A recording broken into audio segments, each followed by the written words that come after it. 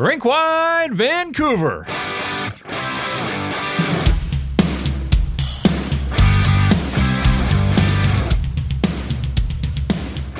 The Canucks fall 4-3 to the San Jose Sharks in the tank down in the Bay Area. Highly disappointing result. Obviously, the Sharks have only won 4 hockey games now, all of them on home ice, and the Canucks at the end of this grueling stretch of games, 10 games in 17 nights, and weren't anywhere close to the rest. You were hoping that they could pick up where they left off with the big third period in Seattle on Friday night, unfortunately, and give the Sharks credit here. They played hard. That much, I think anybody that watched this game would recognize, but the Vancouver Canucks, the highest scoring team in the National Hockey League, have already beaten the Sharks twice, wanted to make it 3-3, but San Jose comes up with a couple of third period goals and wins it by a score of 4-3 as they hold off a frantic push from the Canucks. This is Rink-wide Vancouver. It's brought to you by Betway. Jeff Patterson along with David Quadrelli of Canucks Convo and Canucks Army.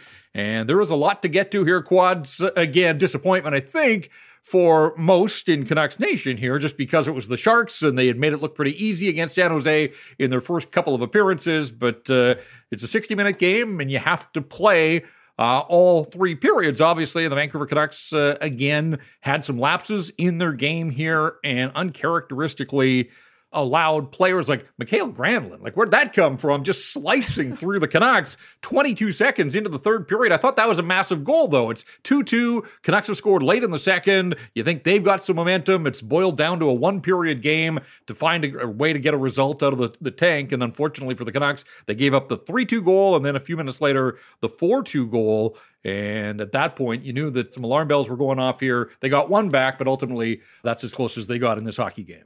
Jeff, when you see a third period collapse like this, the first thing everybody's going to go to, especially when you look at the Canucks schedule of late, playing last night, Casey DeSmith in net, is, well, they got tired, they ran out of gas in the third period. Those goals were right out of the intermission. Like, if you're tired out of that, were you running on the treadmill in the intermission? You should not be tired coming out of the intermission, and you can't be using being tired as an excuse, and we've been down this road already this season where we've heard guys like Ian Cole, the head coach Rick Tocchet, saying you cannot be using being tired as an excuse. But even further to that, the Sharks played last night. This was the Sharks' 4th game in 6 nights. They're in a similar boat to the Vancouver Canucks, and you brought up the 10-1 victory. Something that was highlighted on the broadcast was the San Jose Sharks general manager going down to the locker room after those defeats, the 10-goal defeats that they had, and saying, hey, play with a little heart here and don't let this happen every single night. It's not going to be a fun season, but, have some effort. And the Sharks outworked the Canucks tonight. We should not have been saying that past maybe a preseason game. Yeah, and I think you look back at the game in Calgary, and they lost that one 5-2. Casey DeSmith's last appearance. He's now lost back-to-back games after such a nice start to the season. And I'm not pitting this on DeSmith. In fact, as we go through the goals here, they were all good goals by the San Jose Sharks. Obviously, Ian Cole might quarrel with that a little bit just because the puck went in off his stick on the power play goal that turns out to be the winner. But I'm not faulting Casey DeSmith. But my point here is the game in Calgary was the end of 5-8. In 5 different cities, and the Canucks didn't have it that night. They looked fatigued. I do think that fatigue plays into this, but all teams play 82 games. Every team's got stretches that are tougher than others. This was the second 5-8, so really it turned out to be 10-17, and that is difficult. It is. They had played last night in Seattle. They had to fly to Oakland. If anybody knows a map of the Bay Area, Oakland is up north, and they had to bus down to San Jose because there are regulations with the San Jose airport that you can't land after, I think it's 11:30 at night. And so, there were challenges in all of this. That said, the Canucks, again, the record that they have, the Sharks were there in the standings, the Canucks, the highest scoring team in the league, Sharks, the lowest scoring team in the league. And to your point, okay, yeah, it's tough. You know what else is tough? Playoff hockey. Playing every other night for the better part of 2 months. If you want to be one of the best teams in the National Hockey League, the good teams find a way. They find a way to do it in the spring when the stakes are even higher. And so, yeah, this is disappointing because there was 2 points that were there for the Vancouver Canucks, again, boiled down to a 20-minute game. And outside of Quinn Hughes, who, again, we talk about this being a taxing stretch. Well, at the tail end of this, 10 games in 17 nights, the captain played 11 minutes and 54 seconds of the third period, 29 minutes and 49 seconds on the night, 15 shot attempts, Dave. Like, I thought Quinn Hughes was incredible in this hockey game. Talk about leadership and trying to drag your team into the fight. Unfortunately, the Canucks, as we said, they got the one late one with the goaltender pulled. Brock Besser is second of the night.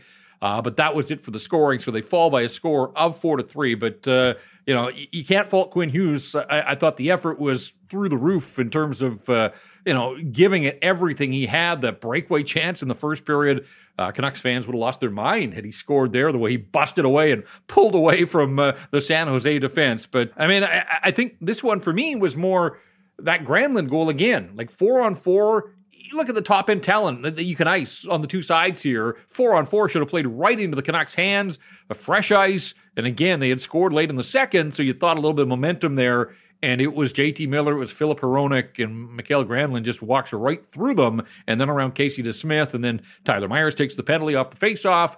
The only San Jose power play of the night, and the Sharks score on it. So they go 1-for-1. And again, you just talk about pivotal moments in this hockey game. There were two of them right there at 2-2, becomes 3-2, and then moments later becomes a 4-2 hockey game.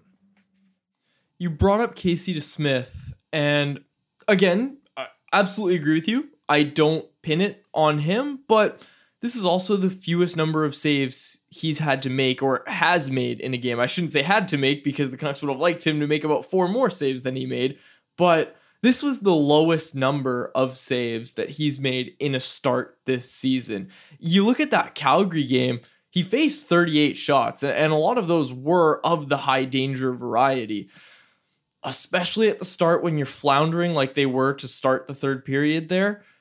You would like to get a save there from your goaltender. And maybe that's the difference in the game, right? Like maybe that's the difference. If Casey DeSmith comes up with a save there, look, I'm not going to be pinning it on a goaltender, but you want to get a save, especially in those scenarios where you give up 2 goals in rapid succession like that. You need one of those to get stopped. Mikael Granlund had one of the nights of his life in this hockey game. He hadn't scored in forever. I keep coming back to his goal. The mistakes happen further up ice than Casey DeSmith. He's your last line of defense. Yeah, you'd love a stop there. And then again, we talked about the Hoffman goal that, Cole's trying to clear it, but that's a bang-bang, and Hoffman basically pushes Cole's stick and the puck goes into the net. But then remember, Granlund at 4-2 had all kinds of ice down the left wing and got a really good shot away. DeSmith did make a save. Like, if he scores there, that is curtains for the Vancouver Canucks. So, it's not that Casey DeSmith didn't make saves in this hockey game, but Kaapo Kähkönen, who hasn't been making any saves of any kind,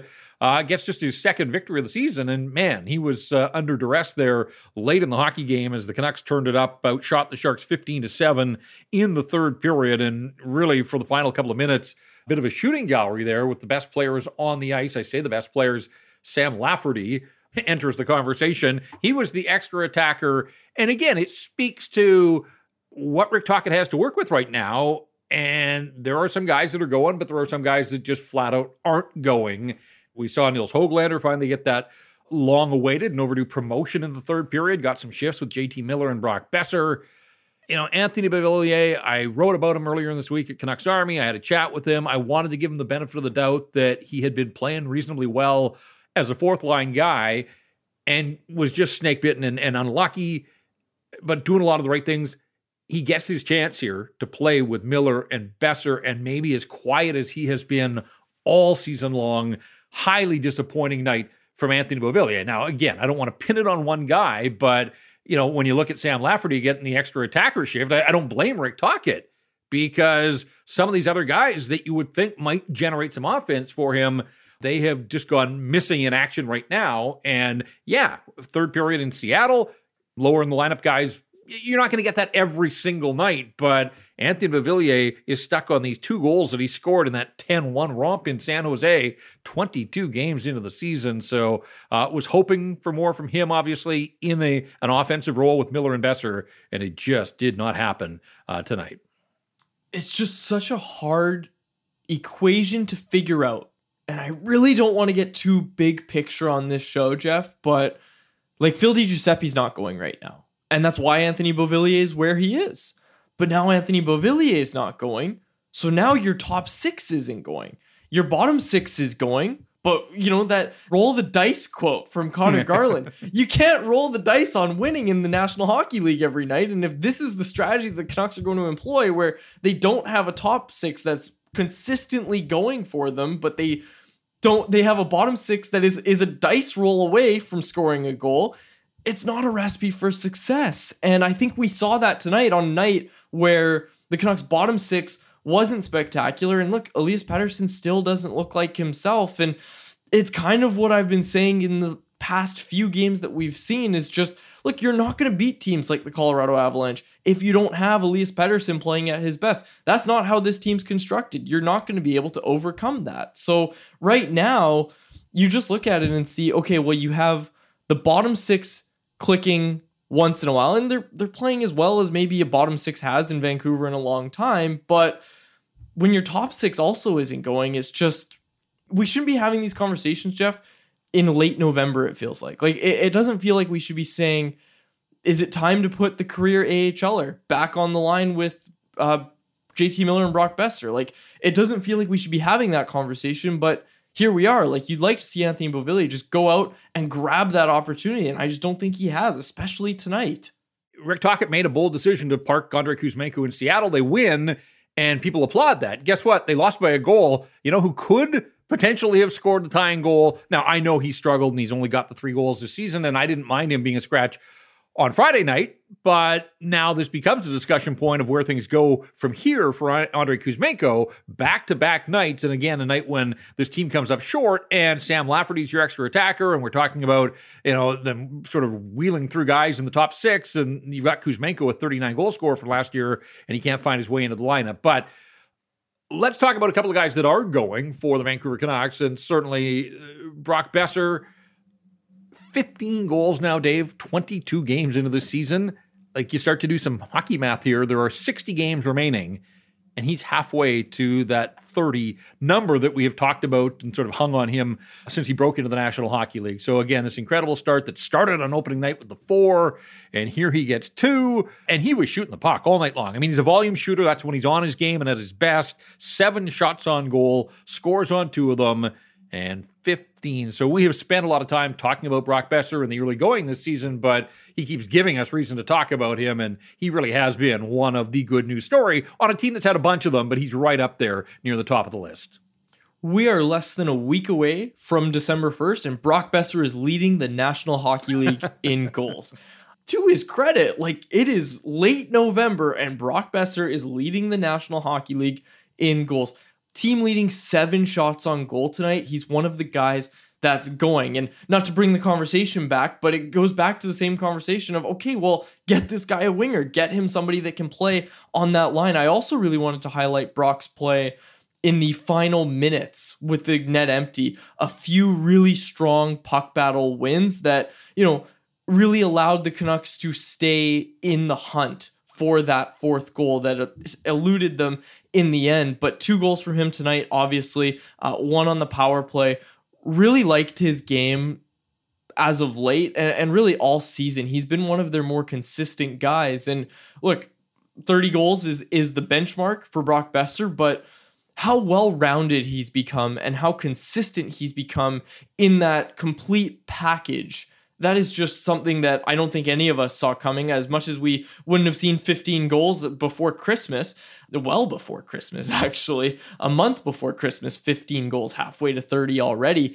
As much as we wouldn't have seen that coming per se, the fact that he's, winning those board battles so consistently, just being a complete player, I think that's the part that's really impressive in Brock Besser's game right now. Yeah, forget December 25th. It's November 25th, and he's sitting there with his 15 goals. Another guy that's going and has been all season is Phil Hronek.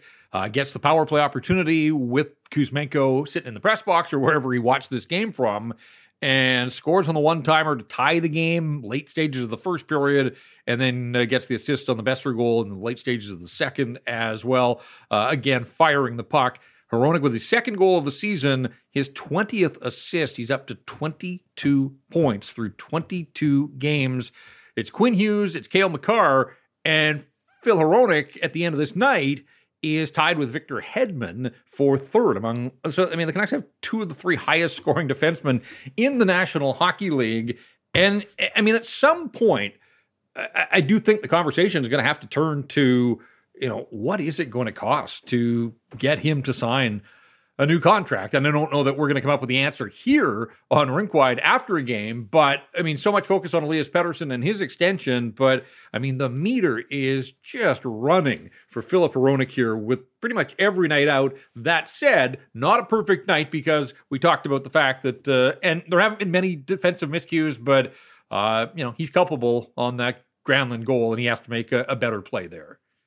Yeah. His season has been very good from a point perspective, but look, not to get too negative here, but if you're going into contract negotiations, I think you could make a highlight reel of defensive miscues for Filip Hronek. Oh, and the Canucks will. The Canucks will. Exactly. Exactly. And when it comes to what he's going to be paid, look, it's going to be a lot, but when you go acquire a player like that and you're going to be playing him on the same team as Quinn Hughes, let alone the same pairing as Quinn Hughes, you have an idea as an organization that, okay, this guy is going to cost a lot. And obviously you've got money coming off the books. And this is just a bigger conversation about, guys like, I don't know, like Nils Höglander is one where, okay, if he can come in and be close to 20 goal scorer on a $1.1 million contract for next year, they're going to need that. They're going to need that even with the cap going up. If you're going to be paying Elias Pettersson and Filip Hronek, which in all indication is this team wants to do both of those things, you're going to need contributors like Nils Höglander on this team. But for Filip Hronek, more looking hyper-focused at tonight, I think tonight was one of the nights where you look at and say, okay, super strong game in some areas, but really backbreaking weaknesses in another. And you just said it on the Granlund goal. He's got to be better there. Doing the things that get guys paid. I mean, the ice time, again, is way up there. Contributing offense, playing a lot, as we said, in all situations. Yeah, I mean, there was a defensive gap there, and there have been a few of those, but still, this guy, and keep in mind, he's arbitration eligible, restricted free agent at the end of this season, and then you're buying up UFA years. I mean, he's getting a bump. There's no doubt about that. The one thing I do wonder, and this is, again, for another day, but just keep this in mind too, is how much of an internal salary cap does Quinn Hughes at $7.85 million for 3 more years after this? Criminally underpaid right now, given the way that he's playing. But if you're Phil Hronek in his camp and you're looking to get somewhere up into the 8s, the Canucks are going to say, hang on a second, you're good, but you're not our best defenseman.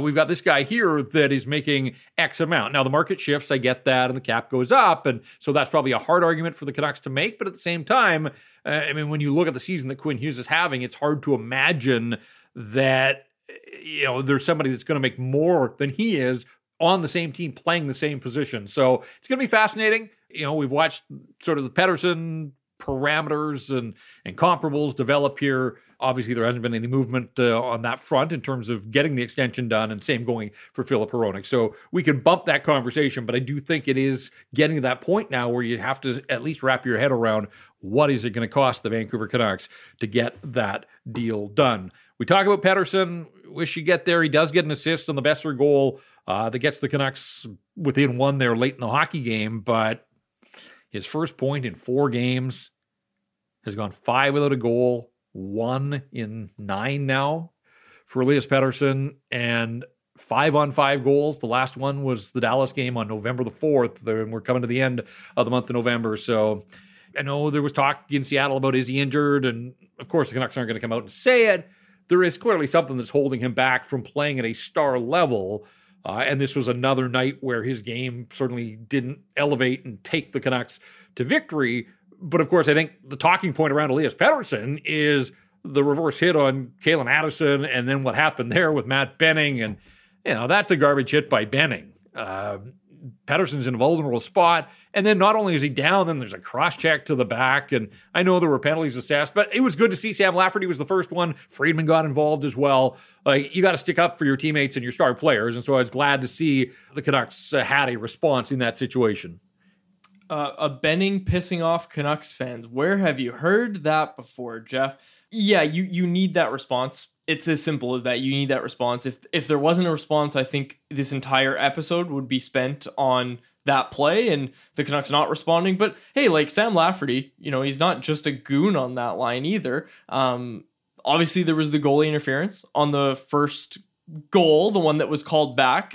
But he's going to the net hard there. And that's exactly what you want to see from Sam Lafferty. I actually haven't hated him on that line. Again, I wish it wasn't the conversation that we were having in late November that Sam Lafferty's the best option on the top six line. But look, Andrei Kuzmenko's got to step it up. I've liked what I've seen from Sam Lafferty there. Not the best solution for forever, obviously, but especially when he's doing stuff like that, like sticking up for the guy as well, you can't hate Sam Lafferty in that spot. And it is funny. Like Elias Pettersson, I think Canuck fans know it, and you'd think by now the league's so heavily scouted that other teams would recognize that he doesn't shy away from contact, not afraid to, get involved physically. That's never going to be his primary mode of operation out there on the ice. But absolutely time that hit and lower the boom. And so again, I know that there's sort of this camp that, he must be injured, but then you see him throwing his body around like that. That didn't look like a guy that is, hurt. I think everybody plays through things as the season unfolds here. And again, I'm not sure what it is, but offensively, it's not happening for Elias Pettersson. And it's a little longer than I'd like, and probably a little longer than he and the organization would like here. It just kind of feels like he's due for some sort of breakout game. I know he had the hat-trick game against Nashville. That sort of stands alone right now because otherwise it's been drops in the bucket for him offensively. And I think we all know that he's a far better player than a point here and a point there.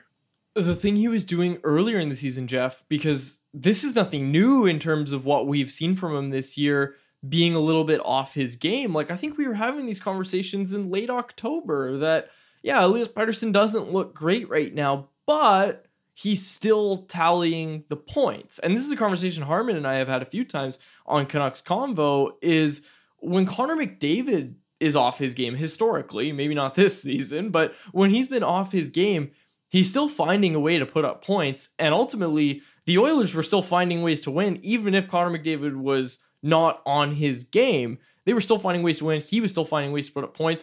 And that was where Pettersson was in most of October and the start of November. But lately, the fact that the point production has also gone away, I think that's where the concern really starts to come in, because not only does the eye test tell you that he's not playing at his best, but the results that the Canucks are getting are also telling a story of them not having their best player playing at his best. You mentioned the 1-0 goal that the Canucks thought they had, and it was overruled last night. The Canucks challenged, and they were successful there, and they've been successful on all three of their coaches' challenges so far this season. So it cuts both ways. Every team has that at their disposal, and the Sharks challenged for goaltender interference. Sam Lafferty absolutely clips Kakanen's skate. There's no doubt about that one. I think, and my track record in trying to, call them correctly is just brutal, but I kind of felt right from the start. The minute I saw it in real time, I wasn't sure. I'm not sure that I even saw the contact, but once they showed the first replay, I thought there was enough there that affected the goaltender. So I wasn't surprised that that goal was overturned. No, not at all. It was one of those ones where you watch it, like you said, real time, also didn't notice it, but it was one of those ones where you were like, if he just lifted his skate, he didn't interfere with the goaltender enough where the goaltender would have been able to save it if Lafferty hadn't touched him at all. And it was one of those where I think those are the frustrating ones when you're watching. And if you're a Canucks fan, you're watching it and saying, okay, but the goalie probably wouldn't have saved it anyway if Lafferty hadn't clipped him, but he did clip him, so we'll never know. And of course, the goal is going to get called back if that's the case, which it was. Yeah, and look, both teams are out there trying to score the first goal. Canucks have done a remarkable job of it this season. They had opened the scoring in 5 straight, 7 of their last 8. And incredibly, as I went back and looked at this, they had opened the scoring on the road every game since the Tampa game. Nick Paul opened the scoring then. I mean, that feels like a lifetime ago. every road game they had played since then. It had been 9 in a row. So they were probably due to give up the first one. They thought they had scored it. And then a few minutes later, it was Ty Emerson with the slap shot through traffic. When you just look through the San Jose goals, we talked about the fact that Casey DeSmith not really at fault. Let's just look at those goals quickly. The Emerson slap shot, a bit of an interesting sequence because it all starts, Tyler Myers knocks a puck down out of midair that was just going to fall sort of at his feet, and that led to a face-off in the Canucks zone. I didn't think if he had allowed play to continue, they probably are able to clear the zone and carry on. But who knows? You got to win the face-off. They didn't. It was Teddy Bluger and his line. They started to chase. It was Myers and Friedman, and ultimately the puck works back to the point, and then there was a bunch of traffic in front. So that's why I don't default to Casey DeSmith there. I just think that guys in front of him had to do a better job. And Myers was in front. Like, Myers was the screen there. You watch, I love the camera angle when you can see what the goaltender's seeing and you see nothing. Right. Like, you can't see anything. You're like, oh, I wouldn't have even known there was a shot taken. So, yeah, it was Tyler Myers in front, obviously battling for position. I believe it, I'd have to look back at it. But I think it was Eklund that he was battling with in front. And obviously, Tyler Myers is a big human. When you have that screen in front of you, it's going to be hard to make the save. Yeah, the second goal, the Zetterlund one, that one was a backbreaker because it's a 1-1 tie, and the Canucks actually had some chances there.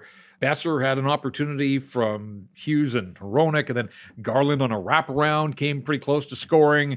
There was some pretty good puck movement, EP40 and his line coming off the rush, and so there were chances there. The Canucks didn't score. Then they had the power play, and look, on a night where the power play scores twice, the second power play of the game felt so deflating to me. It was a chance for the Canucks to take a 2-1 lead, and as good as they were in the first period, the second power play was just brutal. And then moments after that, there's Zetterlund finding a soft spot on the ice, Hurdle able to get the puck to him, and basically a one-timer, big league shot that, yeah, sure, DeSmith would love to save, but sometimes you credit the shooters as well. So I thought that was a significant sequence in the hockey game where the Canucks had their opportunities to go in front 2-1. If they do, maybe they leave the Sharks in their wake, but instead San Jose was able to push back in front and get that second goal. How is Nils Höglander not on the second power play unit?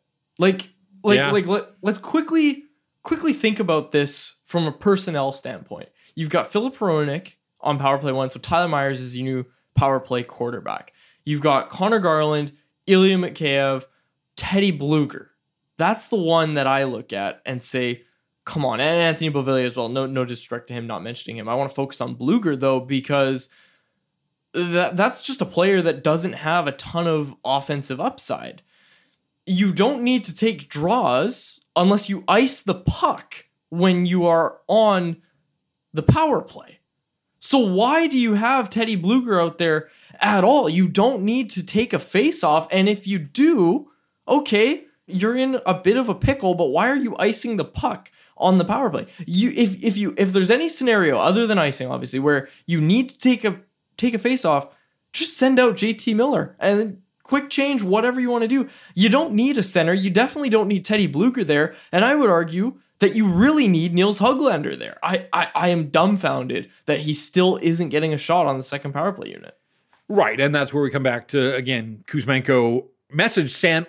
We'll see if it's delivered, but it's time to get him back in. I think after sitting 2 games and some of these other guys that we've talked about, and if Phil Hronek goes up to the first unit, I'm okay if they keep Hronek there, but then Kuzmenko obviously would find a spot on the second power play unit. Höglander should be there as well, because the way that second unit was constructed tonight, Ilya Mikheyev is their leading scorer with 11 points. Tyler Myers is the second highest scorer on that second power play unit, and that pretty much tells you all you need to know. But I totally agree with you about the center, the center ice thing there. There's no need to have a centerman, and Teddy Bluger gives you everything he can, but he's not cut out to be a power play guy. Teddy Bluger's fine. He's not a power play specialist. Well, not a power play.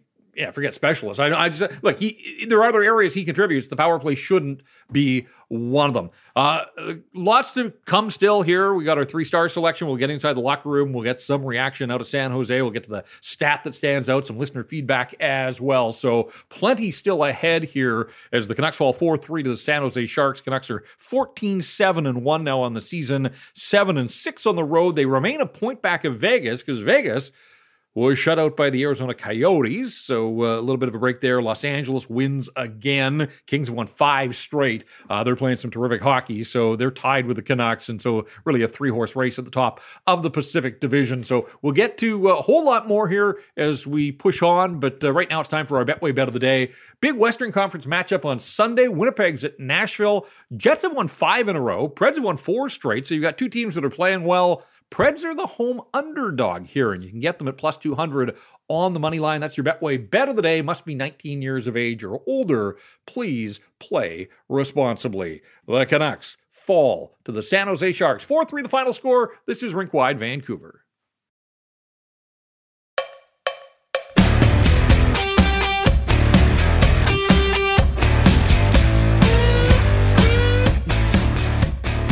Back on Rink-Wide Vancouver, it's Jeff and it's Dave with you. 4-3, the Canucks fall to the San Jose Sharks. So they're 2-1 against the Sharks this season. And we'll see if this loss proves costly. Again, San Jose's not beaten many teams. Just their 4th win of the season. Teams will wrap up their regular season series. The final game before Christmas, San Jose will be back in Vancouver. So mark it down on the calendar, Dave. Revenge night for the Vancouver Canucks. But again, like the Sharks have played they got off to an 0-10-1 start. They have been better since then, but they're still not a particularly good hockey club, and I think the Canucks are going to see this one as a missed opportunity. Want to hear from the head coach after the loss here, so let's get to Rick Tocchet, who wondered if his team perhaps took the Sharks a little too lightly.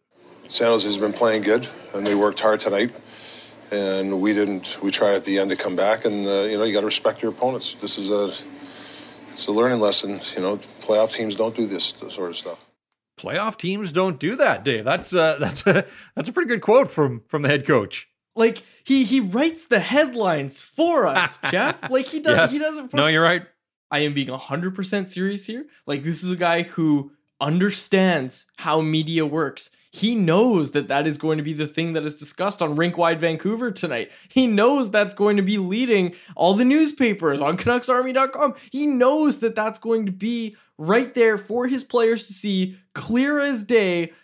I'm sure that's been communicated to them, but he's absolutely right, Jeff. Playoff teams don't do this. Like this talk about being tired and, oh, you had a good effort. Like, come on. You don't, that doesn't mean anything at this stage in your progression. It goes back to what Thatcher Demko said before the season started, where he said, we're not young anymore. Like this core is not young anymore. We need to start going out and actually doing it. There's so much time for moral victories, but that was in like 2018, 2019 when these guys were on their ELCs. Those days are over. The time to actually perform is right now. And playoff teams, which the Canucks look like they're going to be one, don't do that. You brought it up earlier on a great point by you that, yeah, you're tired right now. Okay, well, it's the end of November. It's the 2nd month of the season and you're tired and it's being used as an excuse. Maybe not so much by the players, but just it's what people are throwing around.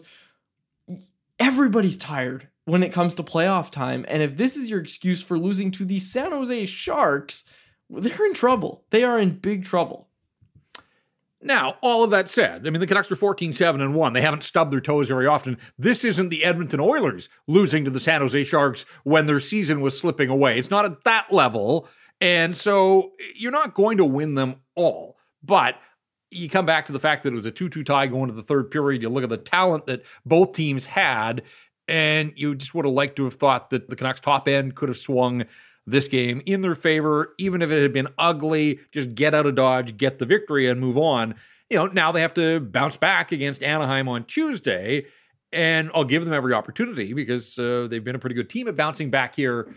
But if they lose to the Ducks, then back-to-back losses to teams like San Jose and Anaheim, I would agree with Rick Tocchet that, the really good teams, playoff teams, don't do that. So let's see what Tuesday brings. That's the next one. And then, of course, Thursday, the Vegas Golden Knights, another one of those measuring stick games, and looking forward to that. But the Canucks can't worry about the Golden Knights. Their attention's going to have to be on the Ducks. The coach was asked about the fatigue thing and kind of was given an out if he wanted to take it. But as you can imagine, Rick Tocchet was having none of that. Every team goes through these schedules, and you have to play smart. You got to have good angles, short shifts. You got to do your staples when you don't have your game. You can't just I'm tired and I'm not going to do my staples. Like, you got to stay in it, and if it's 25 seconds, get off. So I felt we just had too many guys just not ready, whether they were tired or not. Then then do something different, I guess. Like to see it when guys like Ian Cole and Rick Tocchet don't like that line of questioning. And I really like it because it's a soft line of questioning, right? When you're asked, oh, well, how hard are these games right now? And then Cole answers with, yeah, this is the NHL. It's hard, but you need to be ready to play. And it's absolutely true for this team. Yeah, and the coach saying, like, shorter shifts. You're feeling tired, figure out a way to alter your game for a night and do things that are going to lead to positive results, and the Canucks didn't do enough of that. We talked about Brock Besser and the fact that he scored twice, and he's up to 15 now, and one of the really good news stories on this Vancouver Hockey Club, but this is a difficult loss for anybody to take. He tried. He was out there with that crew right down to the final buzzer. And as he talked about, board battles and puck retrievals. And, it wasn't just the goals. He was involved in this hockey game. Besser was asked after the game about the loss. Everyone knows our schedule's been tough, but, I thought we came out slow in the first period. We all felt it. And, San Jose was ready, and they took it to us in the first period. But, we were lucky that it was 2-2 going into the third. And, it's 4-4 guys that were out there. Can't give up a goal, that quickly at the start of the period. So that's on us. And there you go. Another guy talking about, it's a tough sked, but everybody goes through it. He mentioned the slow first period, and there are reasons for that, but you have to find ways to rise above and overcome some of those reasons. And so, I'm glad to hear. Like, I do think that sort of Tocchet's mindset does seep down to the players. Like, the players aren't just sloughing this one off and, hey, we've had a really good start. We can afford a loss like this. Like, I think they're sort of taking on the personality of their coach in that they're taking these losses personally. And there's going to be more. They're not going to win every game the rest of the way, but they come through this stretch at 5-5. So they held their own. Like, when you think of all the factors and as much travel and some injuries creeping in as well, they treaded water. They went 5-5. Like, it's not terrible. It's probably not going to undo all the good that they've done to this point, but a 6-4 record through that 10-game stretch was sitting there. It was on a platter for them. All they had to do was beat the Sharks. Yeah, and back to what you just said about Tocchet's mindset seeping down, there's like a culture of accountability with this team that we haven't seen it in recent years. And I know everybody likes to pin it on Bo Horvat, but it's not on Bo Horvat entirely. Like, Rick Tocchet is kind of setting the standard, it feels like, and everybody's following suit. And I just, like, that answer from Brock Besser, I just don't think, and not to pick on Besser, but I don't think you hear that from him 2 years ago on a night when he scores 2 goals. You're not hearing that same kind of answer from Brock Besser. So you really like to hear that, especially from one of the guys who's, was kind of a leader on this team, kind of has taken a step back in recent years, but is at the top of his game right now. You love to hear an answer like that from him. All right, let's get to the Rink-Wide Vancouver 3 stars of this hockey game, as we always do here post-game. Look at who were selected in the building. It was a clean sweep for the Sharks. They win the hockey game, and they haven't had many wins, so a little home cooking from the star pickers there at the SAP Center. Mikael Granlund, Thomas Hertl, and Mike Hoffman all figured in the scoring in this hockey game. Again, I think in a 4-3 game where the Canucks carry the play on the shot clock, I'm going to find a way to get a Canuck in. I don't think it was a clean sweep kind of night for the Sharks, but again, I get where their media group is coming from. I've got Granlund at the top of my list. Again, he was inspired in this game, and that goal that he scored was a thing of beauty, and it was a big one to break the 2-2 tie. So I've got Mikael Granlund as the first star. 2-goal Brock Besser is the second star for me, and then I'll give Mike Hoffman the third star. He's leading the Sharks in goals. It's not a huge total, but got more than anybody else on his team. He's up to 6 now, and he also had an assist on the Ty Emerson goal that opened the scoring midway through the first period. So I've got Granlund, Besser, and Hoffman as my 3 stars. We talked about Quinn Hughes and the inspired night that you can pretty much make a case for Quinn Hughes almost every night out. Doesn't quite make the grade, but I guess I would go honorable mention. Anybody else that deserve to be in the consideration for the 3 stars, you think? I don't know. Maybe Philip Hronik, maybe, but I don't know. I think the Granlund goal kind of undoes that. I think. Right. I don't know. I don't know if there's anybody that really, deserves to be in there. But in case people are curious, I have looked it up. This is not the first time this season that the Sharks have had a clean sweep of 3 stars. This is their third of the season. Wow. So, hey, it's not great, but it's not their first. I had to look it up. I was a little worried there that we were about to see the first clean sweep of 3 stars for the San Jose Sharks this season, but that is not the case tonight.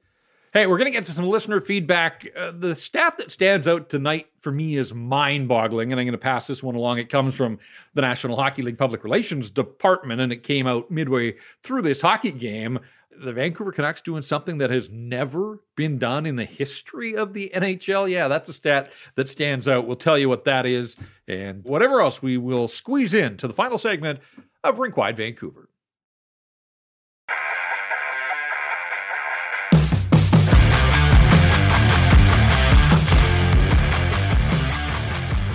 Final segment of Rink-Wide Vancouver as the Canucks fall by a score of 4-3 down in San Jose. It's Jeff Patterson along with David Quadrelli of Canucks Army and Canucks Convo. And I know you and Harm will have lots to talk about on Monday when you guys get back at it. But in the meantime, we push on here on Rink-Wide Vancouver. And I want to get to some listener feedback before we get to the stat that stands out. And so we'll get to our social channels at Rink-Wide Van. We always ask at the end of every game what stood out to you. Andrew says travel and back-to-backs, not a great equation for success. Back-to-backs at home, that's manageable, but having to take an hour-and-a-half flight at midnight, and then we said bus from Oakland down to San Jose, you get into your hotel, not a great night of sleeping. It was back-to-back for San Jose, Dave, but it was an afternoon game on Black Friday. They lost to Montreal in a shootout, so sleeping in their own bed, they were finished by mid-afternoon. They had finished well before the Canucks even hit the ice in Seattle on Friday, so advantage there for the San Jose Sharks. So whatever the case, they're the last place team in the league. It was sitting there for the Canucks. They didn't get it done. Charlie says, PD ain't right. Besser's a goal-scoring machine this year. Nobody's going to be more pissed at Miller than Miller is for missing the shot in the last minute. And what an opportunity. And what a reaction from JT Miller as well. That rebound that was there ends up in row 15. So, didn't quite hit his spot. You know, that was the chance they were looking for. And it was on the stick of JT Miller. But unfortunately for him, didn't come close. And then just the visceral reaction. He knew that he had to do better with that opportunity. JT Miller with an assist on every Canucks goal tonight. If he had capped off that one, like if he had buried that one, not only is he the first star maybe in the building, well, maybe not in the building, but definitely the first star on this show. Yeah, I mean, rolling puck, you club it into row 15, like you said, and the reaction was priceless from JT Miller. And you know what? Like, that's the thing. We've seen all the bad emotions from JT Miller. You love to have a guy like that on your team who cares that much, right? Like, it's not I just missed the net. Shoot, that was a hard puck to hit, whatever. Like, it was a hard one to bury because it was rolling on end. Just the doubled over, cannot believe what he just did. And hey, like, if he had gotten that one, great. Tough for him not to bury that one, but I don't know. And again, I know I was praising the guy, but I took issue. I don't know if you noticed this too, Jeff. I took issue with the goaltender pulled. JT Miller lets go of 2 wrist shots from the high slot into traffic, and San Jose goes the other way on both of them. And, you know, you're looking off passing options, and hey, I know we want to see these guys shoot, and you don't want them to get too cute and pass it around too much, and time winding down. I understand all that. I just, the quality of the shots, it just, I didn't love it. I was watching it, and rarely do I actually look at it and say, okay, he has to pass this. There's no way he's going to shoot, because we know what a weapon JT Miller's wrist shot is. I just thought there were 2 back-to-back where I thought, okay, you got to be passing there, and he shoots it into traffic, and San Jose goes the other way. Well, I think part of it, though, is Elias Pettersson's not a threat to shoot right now. And, like, in those situations, like, I'm wondering if Miller even recognizes that, and that rather try to force a pass across to 40, that he's just going to, he knows that Pettersson's not going to shoot, and so maybe he's shooting himself in those situations because, you know, again, it comes back to the fact that something just not right there with Elias Pettersson. Just want to get back to a couple other feedback options here that came into the social channels. Alex says to be considered in the upper echelon of teams.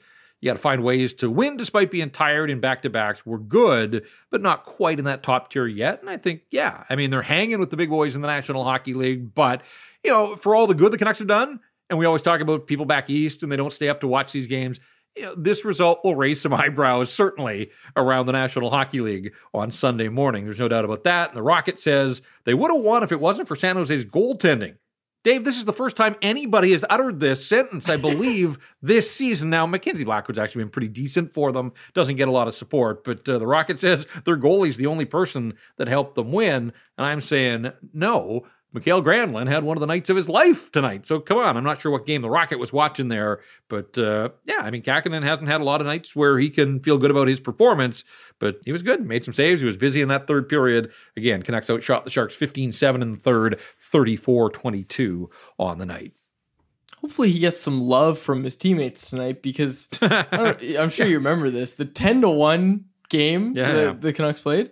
Like when Kuzmenko bowled over Kähkönen, all his teammates just skated away. The guys collapsed on the ice. The Canucks are attending to him and worried about him, and all his teammates are skating away like, he'll figure it out. He'll get up, walk this one off. They brought that back. They brought that back on Hockey Night tonight. They were talking about that one. No, I think I saw his teammates mob him at the end of the game. So they didn't just skate to the room and ignore him. We talked about the clean sweep for the 3 stars in the building. I thought maybe they would throw a little sugar the goaltender's way because he only has the 2 wins on the season. All right, let's get to the stat that stands out, feature here on each and every edition of Rinkwide. And this one really jumps out to me. Quinn Hughes picked up an assist. He ran his point streak to 11 games.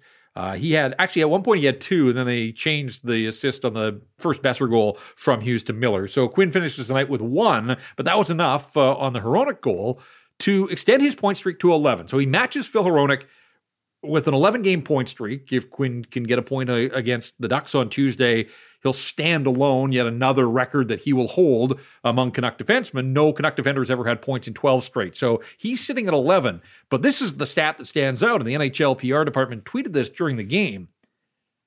The Vancouver Canucks are the first team in National Hockey League history to have 2 different defensemen with 11-game point streaks in the same season. No other team has ever done that. This league's been around for a while. And no team has ever had a pair of defensemen with 11-game point streaks in the same season. And we're 22 games into this one. Again, there's just so many. It feels like every night there's a mind-boggling statistic that comes out of it. And so many of them involve Hughes and Hronek. But that's wild to me. There have been a lot of good defensemen over the years in the National Hockey League, and no teams had a pair of guys to do what Quinn Hughes and Philip Hronek have done already this season. That is definitely a stat that stands out. Has this ever happened, excluding maybe Vegas and Seattle? Has there ever been a pair of players to both tie the same franchise record in the same season? That's crazy if you really think about it. And especially the one that you pointed out, the stat that stands out.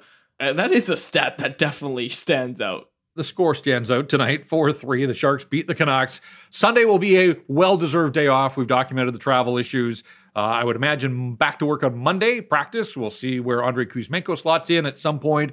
Hopefully we'll get an update on Pius Suter. That's really become a mystery now. He's missed 7 games for the Vancouver Canucks, and I think they have missed him. When we talk about all these other guys that are fighting it right now, he had found his scoring form when he disappeared, and it's been a couple of weeks, and so he's on IR right now, but he can be activated. So we'll see if there's any chance that Pius Suter joins the club for its next practice, or if they have to continue to push on in his absence. So Monday should reveal a few things, I would think, about the way Rick Tocchet is going to line his team up to face the Ducks for the first time on Tuesday, and then they're at home to Vegas on Thursday. So again, I think lesson learned for the Vancouver Canucks. Can't take anybody lightly, whether they're at the top of the standing, the bottom of the standings. These are NHLers. They're all out there trying to win, and the Sharks did do that tonight. So disappointing end to a busy, busy run for the Vancouver Canucks. Again, 14-7-1. They're still right there knocking on the door, the top spot in the Pacific Division. Their playoff spot is still firmly secured for the time being. They've had a lot of good, but this, I would think, of their 22 games, the game in Philly wasn't great, obviously, when they got shut out, but I would say of the 22, this is the most disappointing result just based on the opponent. Undoubtedly. I'm trying to think of what comes second. Maybe the game in Philadelphia, maybe. But the Philadelphia Flyers aren't the 2023-2024 San Jose Sharks. They're just not. So undoubtedly, I think this one stands alone. Well, I guess anytime you lose to Toronto, right? I mean, the way that they had been playing, the run they were on Saturday night in Toronto, I mean, that's always going to be disappointing. But the Leafs are the Leafs, and they've got some firepower, although they kept Matthews and Marner in check that night, and it was some of their guys lower in the lineup that came through for them. So we won't revisit that one on this episode. If you want to listen to that episode, you can go find it a couple of weeks ago.